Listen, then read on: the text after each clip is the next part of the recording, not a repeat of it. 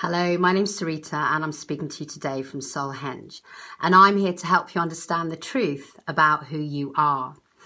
Now, one of the truths about who you are is that you have the capacity to heal your body from any illness that you choose.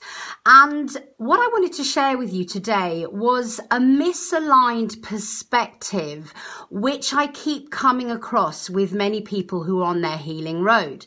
And so I wanted to talk to you about this sort of misaligned perspective and bring some clarity around the issue so that if you are in the process of healing yourself, you have a real understanding about how your perception and how your actions within that perception are going to assist or desist you in the healing process. And what I wanted to clarify was that you can't heal a disease by trying to fix it. Now, this might seem paradoxical, and it kind of is, but many people are desperately trying to heal their diseases with meditations and attitudes that they must at all costs fix themselves. And what happens when you have this perspective, which feels right? I can understand why people do this. You want to fix yourself. You want to heal the problem. But when you have this perspective that you're trying to fix something to heal it, what you're actually doing is you're subconsciously telling your disease, telling your body that there's a problem. And basically, your manifested reality is a consequence of the vibrational signal, the frequency that you emit. So if you emit the signal that there's a problem and something needs fixing, then what comes back into your manifested reality is more problem and that something needs fixing. So basically, you're perpetuating the disease. And what a lot of people don't seem to understand is the easiest way to heal a disease is to love the disease for exactly what it is. Because imagine, let's imagine that you've got cancer and, you've got these cancer cells that are malfunctioning. So what's happening is your cancer cells are malfunctioning in response to your subconscious belief systems about how you feel about yourself. So let's say your subconscious belief system is that you're not worth loving, and you have that belief system for a long, long time. And so now your cells begin to respond to this belief system by becoming diseased, by taking on cancerous characteristics. They're not working in a coherent way.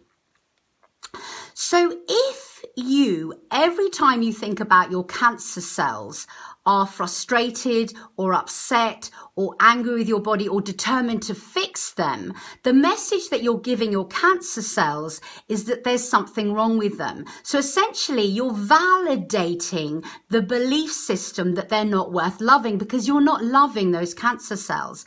But if you could hold your cancer cells, during a meditation or in your mind's eye or in any way that you choose, if you could hold your cancer cells and you could love them for exactly what they are in all their perfection, what you would effectively be doing is sending love messages to the mucous membrane of the cancer cell. And the mucous membrane is a receptor. It receives that signal of consciousness, that message that you're loving it and it's perfect exactly as it is. And then the mucous membrane tells the nucleus, which tells the gene code, to change accordingly. So then it tells the gene code to start behaving as if it's an environment of love, as if it's in an environment of love, as if it's in an environment with wonderful conditions. And so literally the way to cure any cell, the way to cure any disease in your body is to hold it in love.